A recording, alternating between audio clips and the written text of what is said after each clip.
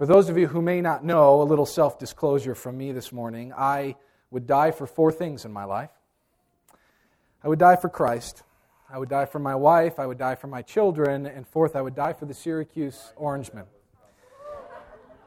And for those of you who are into college basketball, you know that one of the great runs in the history of college basketball took place this weekend.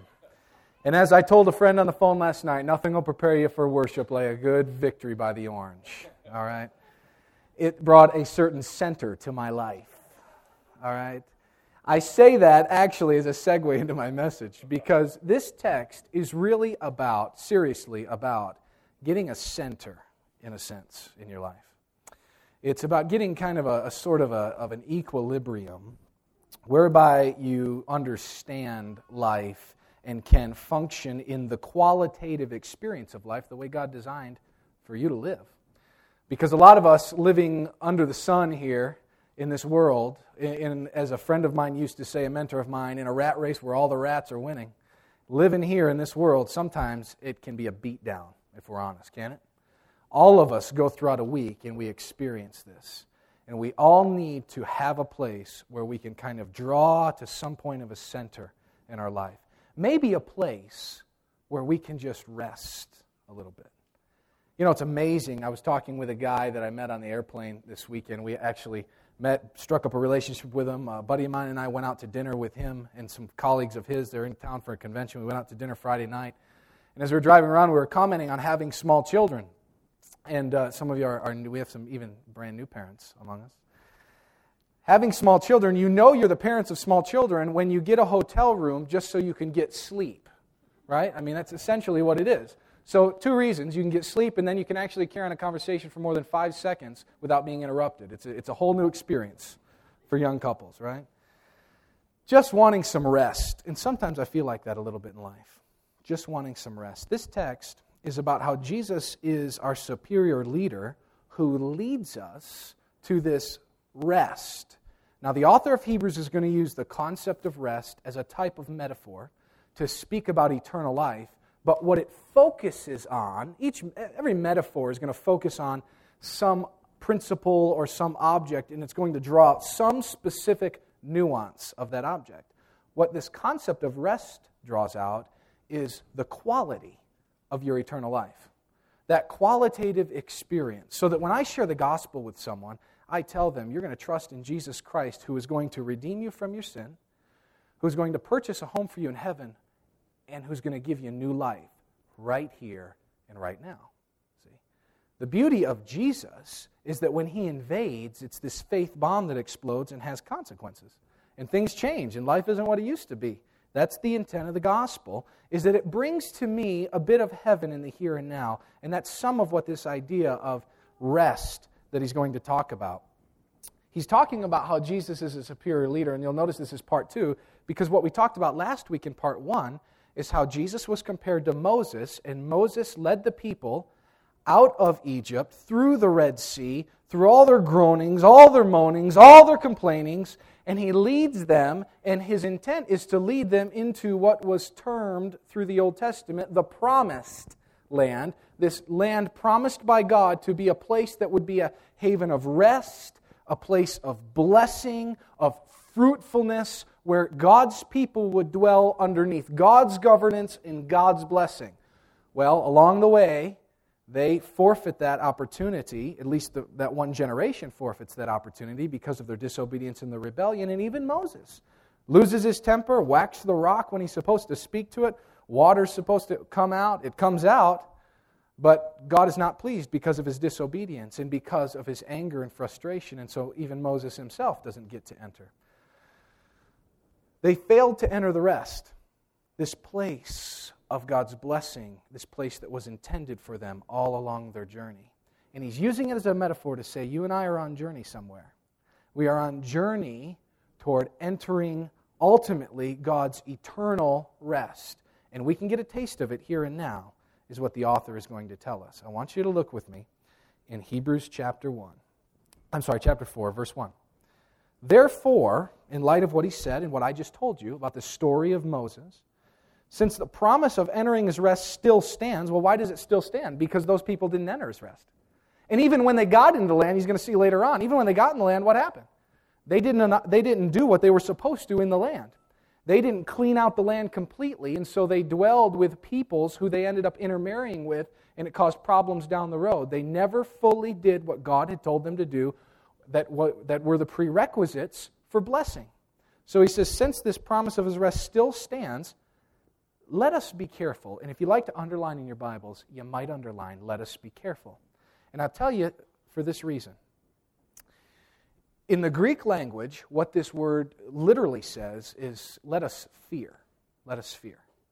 And in the Greek language, when you want to make a point, you put what you want to say in the front portion of the sentence, right at the beginning, and that becomes what is the points of emphasis in the Greek sentence. Well, in the Greek language, that word, the words for let us be careful, that's the beginning of the sentence. That would be at the front of the Greek Bible if you were reading a Greek New Testament. The point is, he's saying, you better pay attention, so much so that you understand in a fearful context that what we are speaking about entering this rest, is a significant issue. In fact, the author of Hebrews might write in a side note, life and death hang in the balance. Let us be careful, let us fear, pay attention, that none of you be found to have fallen short of it. That none of you are found to have not walked through this door. As he begins talking about what we would call the door to the rest. He's walking through and he's beginning his argument and saying, here's the rest. And he's giving this picture of almost like walking through a door or progressing along your journey. And you're moving forward. He says, you've made a confession of Christ. You've professed faith in Christ. Now, live out that profession. Give evidence to the reality of that conversion and walk according to what God would have you to do. Don't let any of you be found to have fallen short of it. For he says in verse 2, we also have had the gospel, the good news, preached to us just as they did. Now, what good news was preached in the Old Testament? The gospel of Christ wasn't fully disclosed and opened up in the Old Testament. We see some things in shadowy terms. We see prophecies of one who would come and redeem the world. We see things like that, but we don't see the gospel laid out clearly in the Old Testament. The word for gospel is just the word for good news. And he's saying they had good news preached to them. What was the good news? Follow God's principles and you'll live a life of blessing and abundance and fruitfulness. It's a land, the Old Testament said, flowing with milk and honey is the idea. This beautiful poetic picture. What a place of fruitfulness if only you will follow the standard, if only you obey the voice of God, the Word of God. Which, by the way, at the end of our text this morning, he'll wrap it all up with that thought. Draw us right back to, are we listening to the voice of God? If you listen, you'll be blessed. He says they had the good news preached to them, just as they did. We had the good news preached to us just as they did, but the message they heard was of no value to them. Why? Because those who heard it did not combine it with faith. Don't miss that. That's so central to this whole idea. The message didn't mean a hill of beans to them. Why? Because it was an empty word from God to them because they didn't respond. This week was a challenging week for me personally. I flew up Monday morning to bury my grandmother. On Wednesday, we buried her, had a spectacular time at a funeral. Her pastor in this small country church stood up and preached a funeral message for her from Proverbs. No, I take that back, not from Proverbs. He preached a funeral message from Psalm 116. And as he got up, he walked through Psalm 116, and he came to something, and I was sitting next to my father at the time. And both my father and I looked at each other, and one thing in this funeral stuck out to both of us. And it was interesting. It so grabbed us that he would say this, and knowing my grandmother and his mother, the truth of what he said. And I thought a long time about it. And I thought, you know what, it's so profound that I think it's really the essence of the Christian life. Now, it's going to sound real basic, but here's what he said. My grandmother's name was Madeline. He said, Madeline, in her life, always did one thing. She always responded to the truth. And I thought about my grandmother's life, and I thought the errors that she made were almost always the result of naivety or ignorance. They were almost never the result of open rebellion. I won't say never, but almost never. It usually was she was uninformed, not that she was informed and then chose to go a different path. She's real different than me. I got to be honest.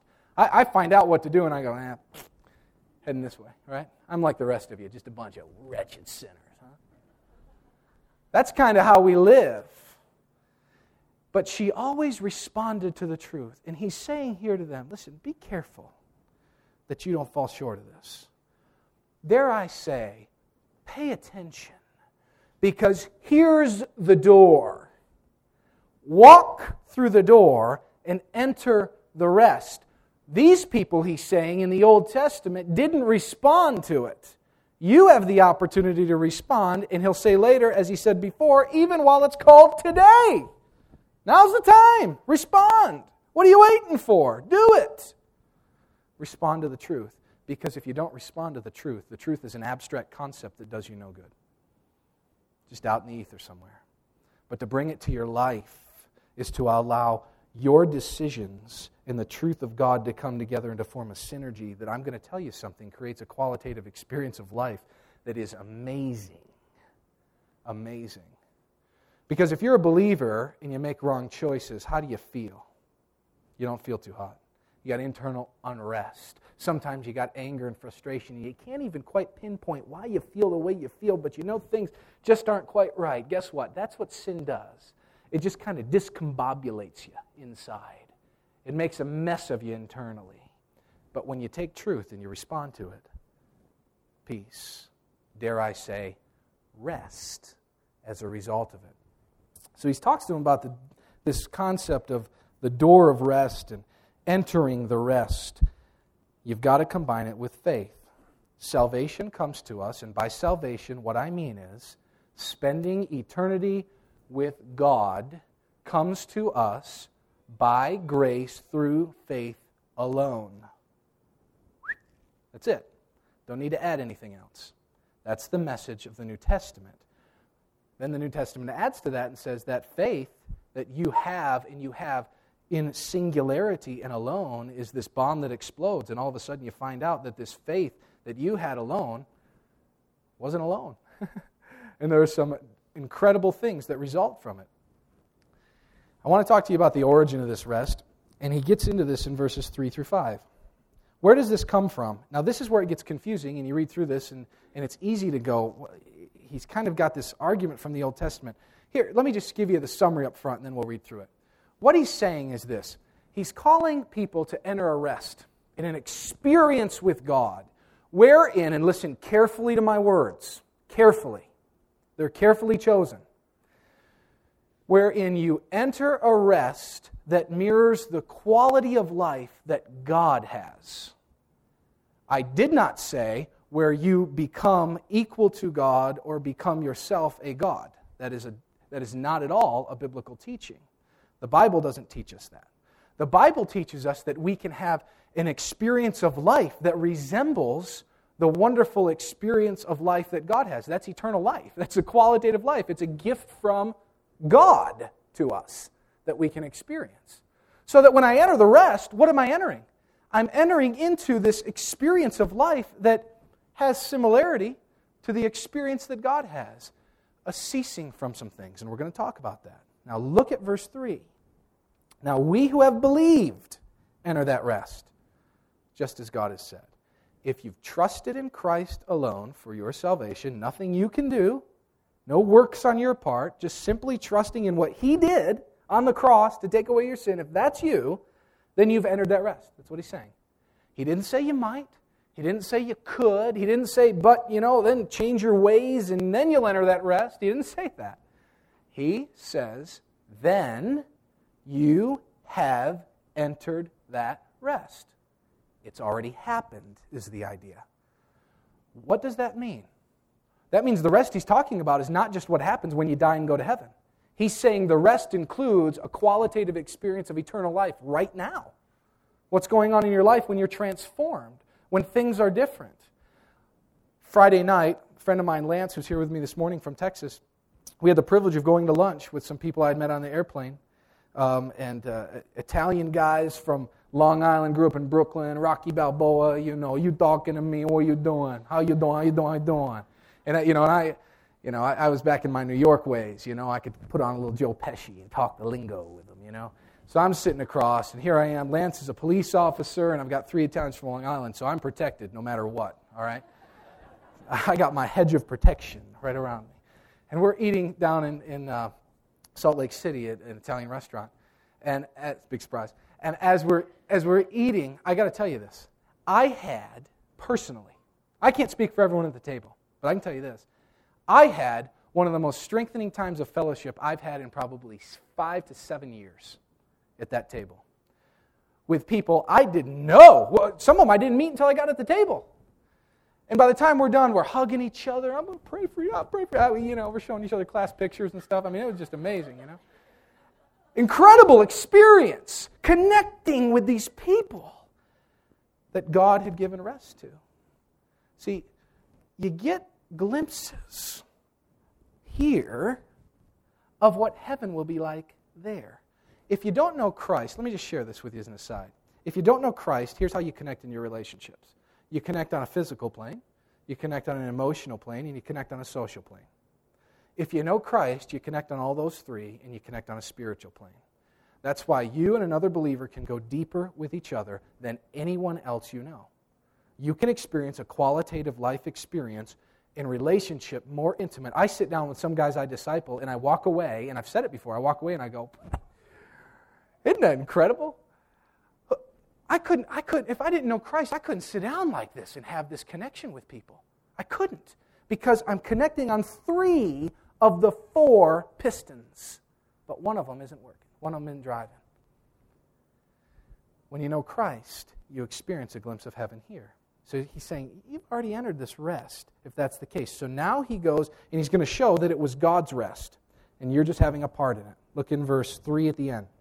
Just as God has said, now he quotes, so I declared on my oath in my anger, they'll never enter. And the point of his quote is this last phrase, my rest. You circle, underline, tattoo it on your back if you want to. My rest. It's God's rest. I'm participating in a quality of life that God participates in and has reserved for me. That's the idea.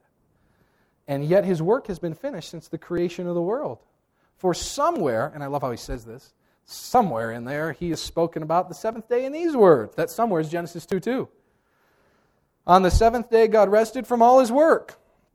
And again in the passage above he says they shall never enter my rest. God's rest. He's saying God worked, he created the world, and after creating the world it says, then God rested. Then God steps back into the quality of life that is commensurate with who he is. The point he's making is if you've come to Christ, you have the privilege of living the life that was originally designed for you. It's a beautiful, beautiful thought. And it should radically transform our concept of life in the here and now. We shouldn't look at life the same. Now, I want to give you a little, what I'd call kind of a little theology of rest. And I want to really kind of walk through this because this is important to this concept. Because entering the rest is one thing, and sometimes, though, in the middle of a fallen world, experiencing the rest is a little bit different. It's a little bit more of a challenge with all that we have to deal with at times here in a fallen world. Entering the rest, essentially, in the Bible, if you were to do a study of the concept of rest, working from the book of Genesis all the way to the book of Revelation, it centers on 3 ideas. It's a cessation or a ceasing from 3 things. Okay? The first is it's a ceasing from work. The second is a ceasing from war. And what that usually is applied to is Israel in the Old Testament. They'd have rest in the land, meaning they would have rest from people around them, warring against them, if only they would live a life that was underneath God's blessing through obedience. It's a ceasing from work, it's a ceasing from war. And then the New Testament comes along and says it's a ceasing from worry, internal strife, internal trouble. I want you to think about for a minute about the concept of a ceasing from work. It doesn't mean that you don't go into your employer and your excuse is, well, I'm in Jesus, I don't need to work. What are you calling me for? I'm a Christian. Send a check, it's in the mail. No, you'll get canned, rightfully so, and that's God's judgment on you. The reality is, it's a ceasing, and here's a thought for you. How many times has someone come up to you? I'm guilty of this all the time. Somebody come to you and said, "How are you doing?" And you respond this way. "I'm doing okay, but I'm busy." Just so busy. I mean, daily grind, under the gun, hectic, yada, yada, yada, yada. Busy. Busyness is killing us. Can I tell you that? It's killing us. Because busyness is not really to do with tasks as much as it is to do with a state of mind, as much as it is to do with our understanding, even of our life in Christ, to a degree. Because if I'm busy, what do I hate more than anything else? Interruptions. I don't like interruptions. Henry Nouwen once said that he looked at his life for a long time and he was working and working and working, and he used to hate the interruptions until he realized that the interruptions were his work. Because, see, God in His sovereignty infuses your life with meaning, which means He infuses your moments with meaning, which means He infuses all the things that happen in those moments with the potential for great meaning, if only we'll lay hold of it and see it as that and live in that moment. As Jim Elliot said, wherever you are, be all there. And focus our hearts toward that. The Chinese, when the Chinese word written out for busyness, do you know what it is? It's two characters that come together. One is the character for to kill or killed. The other is the character for heart. The point being that busyness kills the heart. And it's a good lesson for us that we can get so busy doing things that we are convinced are so important because they further our agenda, and we're missing the things around us that God has sovereignly put in front of us to teach us more about life, to infuse our life with meaning, to give us purpose, to define our lives. And we miss them because we're so busy. I came along an illustration, and I want to share it with you. My favorite author, you've heard of him. You hear about him once every couple of weeks. His name is Mark Buchanan. And this is Mark's new book, The Rest of God. I would encourage you, by the way, to pick this up. It's a profound read. In this book, he talks about restoring not the concept of the Old Testament Sabbath of a day that we set apart just solely, but to return to the concept of Sabbath as an important principle for living not only a successful life, but really the life God designed us to live. In this, he opens a chapter, and I want to tell you the story and then read a section from it. He tells about his wife's grandmother. Her name was Alice. Mark lives in British Columbia. And in British Columbia, of course, years and years ago, prospectors ran to British Columbia, much like they did California, Oregon, Washington State, looking for gold. And they would come in, and Grandma Alice grew up in the context of the gold rush. And she saw men who were wide-eyed and giddy at the thought of finding treasure somewhere, and thought it just to be kind of ridiculous folly, and that they were really sacrificing their family at the expense of it. So one day, Grandma Alice, now an elderly woman, was out in her garden, and she had this huge boulder out in her garden that she couldn't move, but it was in the garden, and so she thought she would make the most of it, and she would shine up the rock and get it looking nice so that it would be appealing to those that would come visit her and see the garden. So she's out there with a cloth, and she's shining away at this. And all of a sudden, as she's shining and kind of grinding away, she sees some gold dust appear. She's intrigued. She continues to shine more rapidly, and her heart is picking up its beat a little bit. And she shines, and she sees more gold dust.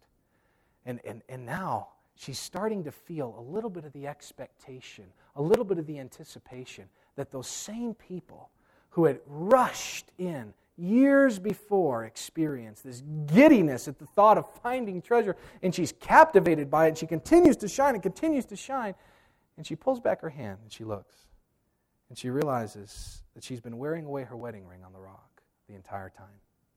And she's worn it thin. Buchanan says, thin as a cheese slicer. She's worn it. Buchanan reflects on this. And he talks about how the first time he heard it, he laughed. But only the first time. Because he began to think about this old woman so captivated by this temporal treasure that unbeknownst to her, she was wearing away eternal things. And here's what he says. Listen carefully. But it's also sad because Much of my own life, I've repeated again and again Grandma Alice's mistake. I've squandered treasures in pursuit of dust. I've eroded precious, irreplaceable things in my efforts to extract something that's not actually there. I've imagined I'm on the trail of a groundbreaking discovery only to find I'm at the tail end of a hard loss. Here are a few. All the times I never swam in a cool lake with my children, made a snowman or baked sugar cookies with them, lingered in bed with my wife on a Saturday morning or helped a friend in need, all because I was in a hurry to, well, that's just it. I don't remember what. Here's the point. We get so caught with our own agenda, and we're running headlong after it, that we've forgotten that all the things that are around us, those relationships, our time with the Lord, these things that where we rub against each other in eternal ways are the substantive things of life. And our agenda is prostituting our affections toward it instead of the things that are more substantive. Work becomes for us a grind, hectic, and it becomes ultimately our God. You know what work says? Work essentially says that you are God and it deifies yourself. Why? Because now everything depends on you. It depends on you finishing the task. It depends on you meeting the agenda. It depends on you getting it done before the dates. It depends upon your focus, your attentiveness. Is that really so? You know what? Take the interruptions, not as interruptions, but take them as the winds of a sovereign God blowing something new into your agenda and embrace it. Embrace it. Love it. Enjoy it. Live for it. In doing that, you're beginning to experience a little bit of the rest. You really are. Because the quality life experience with God is one in which all these things are infused with meaning, and my heart is focused rather than being worked up. Cessation of work, then it's a cessation of war from your enemies. Doesn't mean it completely knocks them away, but it means it does give you a leg up on victory. And the third is this, and I want you to flip back in your Bibles, keep your finger in Hebrews, flip back in your Bibles to the Gospel of Matthew. Matthew 11. In Matthew 11, Jesus brings this concept to bear. And I want you to look with me in verse 28. Look in verse 27 before that. Matthew 11, 27. All things have been committed to me by my Father. No one knows the Son except the Father, and no one knows the Father except the Son, and those to whom the Son chooses to reveal him. He's making very crystal clear for us. You have one way to God, that is through Jesus. Through Jesus. That's it. That's exclusively the truth. The Bible makes that claim. Whether you accept that or reject that, please don't ever say the Bible doesn't teach Jesus as exclusively true. That's just not reading literature well. That's all it is. The Bible teaches that. So he says here, verse 28, in light of that, if the Son is the way to the Father, he says, come to me. Now, if you come to me with a problem, I'm going to tell you what I'm going to say to you is, I'm going to begin to give you some direction. If you come to me and want to know how to get somewhere, I'm going to say, here's where you go to find it. If you come to me with an issue, I'm going to say, here's what maybe you need to do to help contribute to rectifying it and changing things and turning the corner. Here's what you need to do. But I'm not going to if you come to me, I'm not going to respond to you by saying, you know what the solution to this problem is? Woohoo! Right here, baby. I'll solve it. I'm the guy. You don't need to. There's no other answer. I'm the answer right here. The answer. You know what? That doesn't make for a real good pastor. In fact, it makes for pretty much an arrogant jerk in life, right? What does Jesus say? He doesn't say, go over here, do this, do this. He says, come to me. He's the one individual in human history that resolves your problems just because of his person and his presence. Come to me, he says. Come to me, all you who are weary and burdened. And we could all raise our hand. All different burdens, all different weariness. None of it looks alike. All of it's nuanced because we have personality traits and characteristics and we see life through different complexities. We've got different baggage from our past. We've got a different future. We're living in different present realities. But guess what? We all got burdens, and we all have a weariness. He says, come to me, all who are weary and burdened, and I will give you rest. I'll give it to you. I'll provide it for your soul. I'll feed you from my bounty. You can drink from my cup and be refreshed. So here's the point. There's nothing wrong with psychology. It's a beautiful thing. There's nothing wrong with some healthy sociology. There's nothing wrong with some of the programs that our culture devises. But if you're looking for the answer to difficulty in life, and if you don't start at the cross of Christ, and you don't start with the person of Jesus and work your way back, then you started at the wrong point, and you're going to end at the wrong place. Come to me, he says. Our rest in our experience of a qualitative life is hinged on one thing, our connectedness to Jesus, period.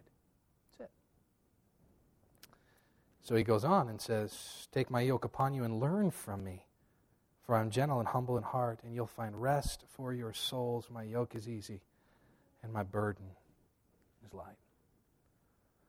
Turn back to the book of Hebrews and look in verse 6 with me. Book of Hebrews, verse 6, chapter 4, verse 6. Real quick, I'm going to run through this. He says, it still remains that some will enter that rest. In other words, it's still available, and this is a promise from God that it's not a promise in vain. Some are going to enter that rest, meaning, it's a metaphor, meaning some are going to embrace Christ and have eternal life. I trust that's you here. Some are going to do that. If it's not, no, it's open for you. And those who formerly had the good news preached to them did not go in because of their disobedience. He tends to view, the author of Hebrews kind of views obedience and faith on kind of two sides of a similar coin. Certainly it starts with faith. Obedience is the product of it. But at times he'll speak about your obedience to the gospel, in a sense. Your obedience in response to the gospel. Therefore God again set a certain day, calling it today, when a long time later he spoke through David, as was said before, today, going back to the quote from Psalm 95 that is quoted in chapter 3, today if you hear his voice, do not harden your hearts. He's saying, listen, I'm speaking a message to you. Remember, this is a sermon that was preached. I'm speaking a message to you. Enter the rest. You can walk through. It starts with God. You can experience a qualitative life that's unlike the life you experienced prior to this. You can experience that, but you've got to respond to it while it's called today. Don't wait. Don't wait. Enter it now, he says. Make the choice.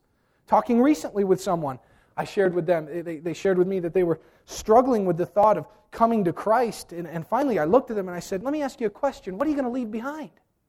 Really? What is so wonderful about what you're leaving? And they had to look and say, not a lot. What are you going to get? Well, wow, yeah, some pretty amazing. Then what's the problem? Make the call. Do it. Watch God meet you on the other side. Enter the rest, is the point. While it's called today, he says. For if Joshua, and if you have a King James Bible this morning, what that says in your King James Bible is, for if Jesus had given them rest, because the Greek word is Jesus. Jesus is the Greek equivalent to the Hebrew Joshua. Okay? It's the same name. Joshua is just it in Hebrew. Jesus is it in Greek. We should read this as Joshua. He is making another allusion back to the Old Testament. So the King James translators did not get this right, friend. This is something that they just transliterated it, meaning they took the word, the letters, and they brought them out, and it spelled Jesus. But it's a reference back to Joshua, same name, referring back to Joshua in history. For if Joshua had given them rest, God would not have spoken later about another day. But he did. There remains then a Sabbath rest for the people of God. Sabbath. This concept in the Old Testament commanded to remember the Sabbath day and keep it holy. In the two places that the law is given, in Exodus and Deuteronomy, when he speaks about remembering the Sabbath day, he links it to two concepts. First, in Exodus, he links it to creation. Remember the Sabbath day because on the seventh day God rested. In Deuteronomy, he says, remember the Sabbath day because you were released from Egypt and I led you out. What's the point? remember the Sabbath, enter into an experience of rest because 2 reasons. You were created for that, and you were liberated for that. So enter into that experience, because through creation and liberation, that was your divine design. For anyone who enters God's rest also rests from his own work, just as God did from his. So he says anybody who comes into God's rest stops their own work. I often refer to this verse in sharing with people, your salvation is not about what you do. It is about what Christ has done for you. It is a cessation of your works and resting in the finished work of Christ. It's not about you. If you enter the rest, you cease from your own works. Doesn't mean you don't do anything for God, but guess what you're doing? You're just living out the work of Christ. You're living out the gospel. Cease from your own work, just as God also did from his. Let us therefore make every effort to enter that rest, so that no one will fall by following their example of disobedience. Don't be like those under the old covenant, Old Testament, he's saying. And then he comes to this section here, and I'm wrapping up with this idea.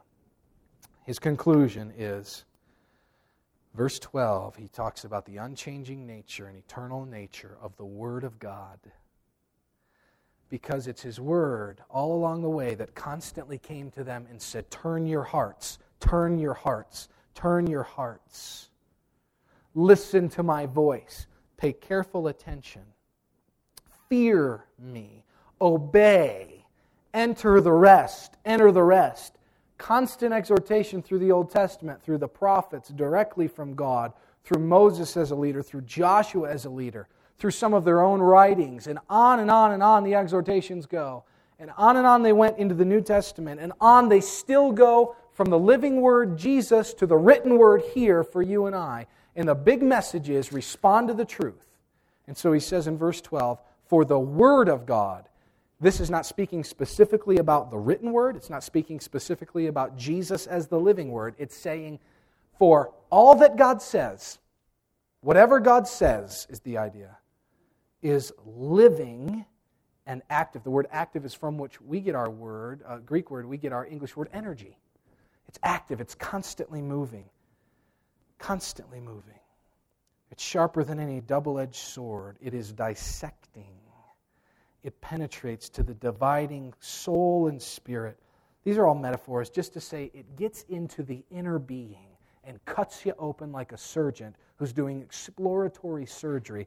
And guess what?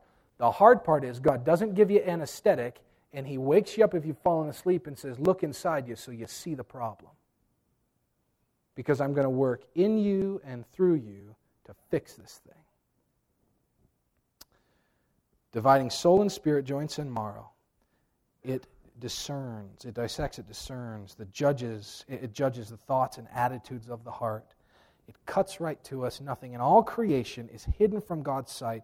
Everything is uncovered and laid bare before the eyes of Him to whom we must give an account. Listen carefully as I close. It's laid bare. It's a Greek word that was used as a wrestling term of laying hold. I thought of grabbing someone that had been aggravating me lately and demonstrating this up here. Mark, come on up. Just kidding. Okay. No. It's horrible. Laid bare is this Greek term, a wrestling term, where you would lay hold of somebody by the neck, and it was some type of a hold, maybe the equivalent to Hulk Hogan, or Jake the Snake with the DDT, for all of you who grew up with that. But you'd lay hold somehow of someone, and you would expose them, lay them prostrate is the idea, through this grappling hold. The word the first part of the word is the word trach, from which we get tracheotomy, our neck. You'd lay hold of the neck, spin them around, lay them prostrate is the idea. And he's saying that's what the Word of God does to you. It lays hold of you, flips you over, and exposes you and exposes me for who we really are. Who we really are. And we don't like it. We don't. We don't like it because of what it demands from us, and we don't like it because of what it says about the way the world works. So I'm on the plane.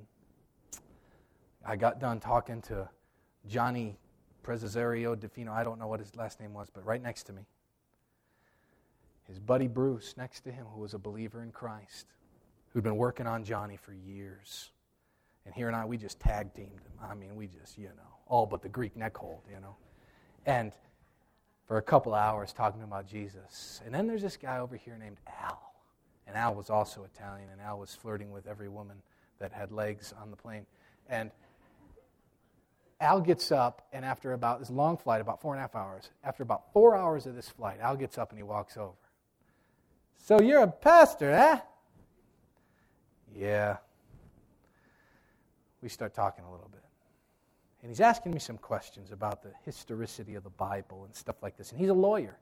So he's kind of amassing. We're having our own little Jesus moment right here with lawyers challenging him. And not that I'm Jesus, don't get me wrong. So here we're having at it. And he looks at me, and kind of out of the blue, really, it didn't pertain to what he'd asked before. He says, hey, I read that thing, and Jesus says if you're going to get there, talking about heaven, if you're going to get there, it's only through me. He got the message of the Bible. He said, what's that all about? Well, that's not a royal road to walk down.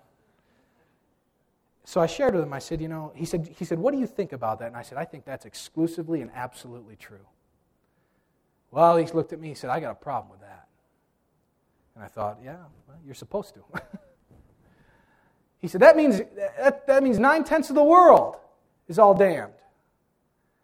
And so we began a conversation about how do you define what truth is as we walk through this incredible opportunity opened by someone who had glanced at the Word of God, responding to the Word of God, at least questioning things about the Word of God, and now God getting ready with His Word to lay someone bare, open them up, and begin to feed truth into their soul.